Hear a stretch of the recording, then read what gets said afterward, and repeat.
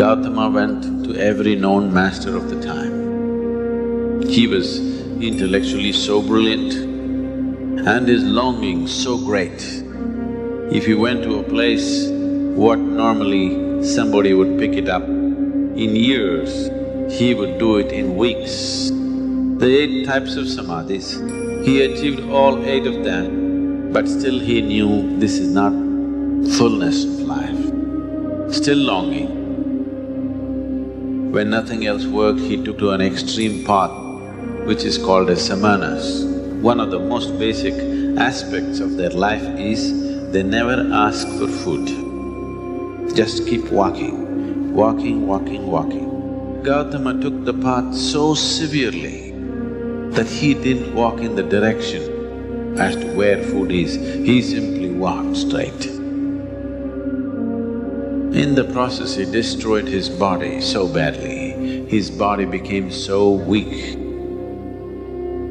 He became all skin and bones because he did not go in search of food.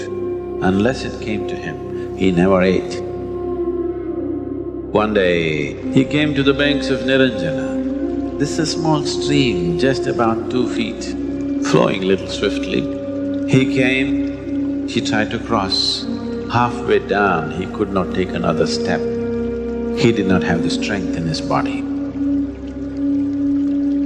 There was a dead branch of a tree. He held on to it. We do not know how long he stood there. In his weakness, in his inability to stand there, holding on to this must have felt like a long time. It might have been just a few minutes, it may be a few hours, we don't know. But in his experience, it was a long time. He just hung there. He has no strength to take the next step, but he's not the kind to give up.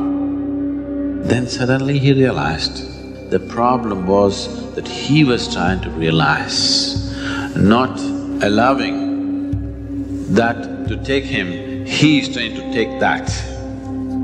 He is trying to realize something which is limitless, which is boundless. Then he became absent. Suddenly he had the strength to take those few steps across the river, went and sat down under the Bodhi tree.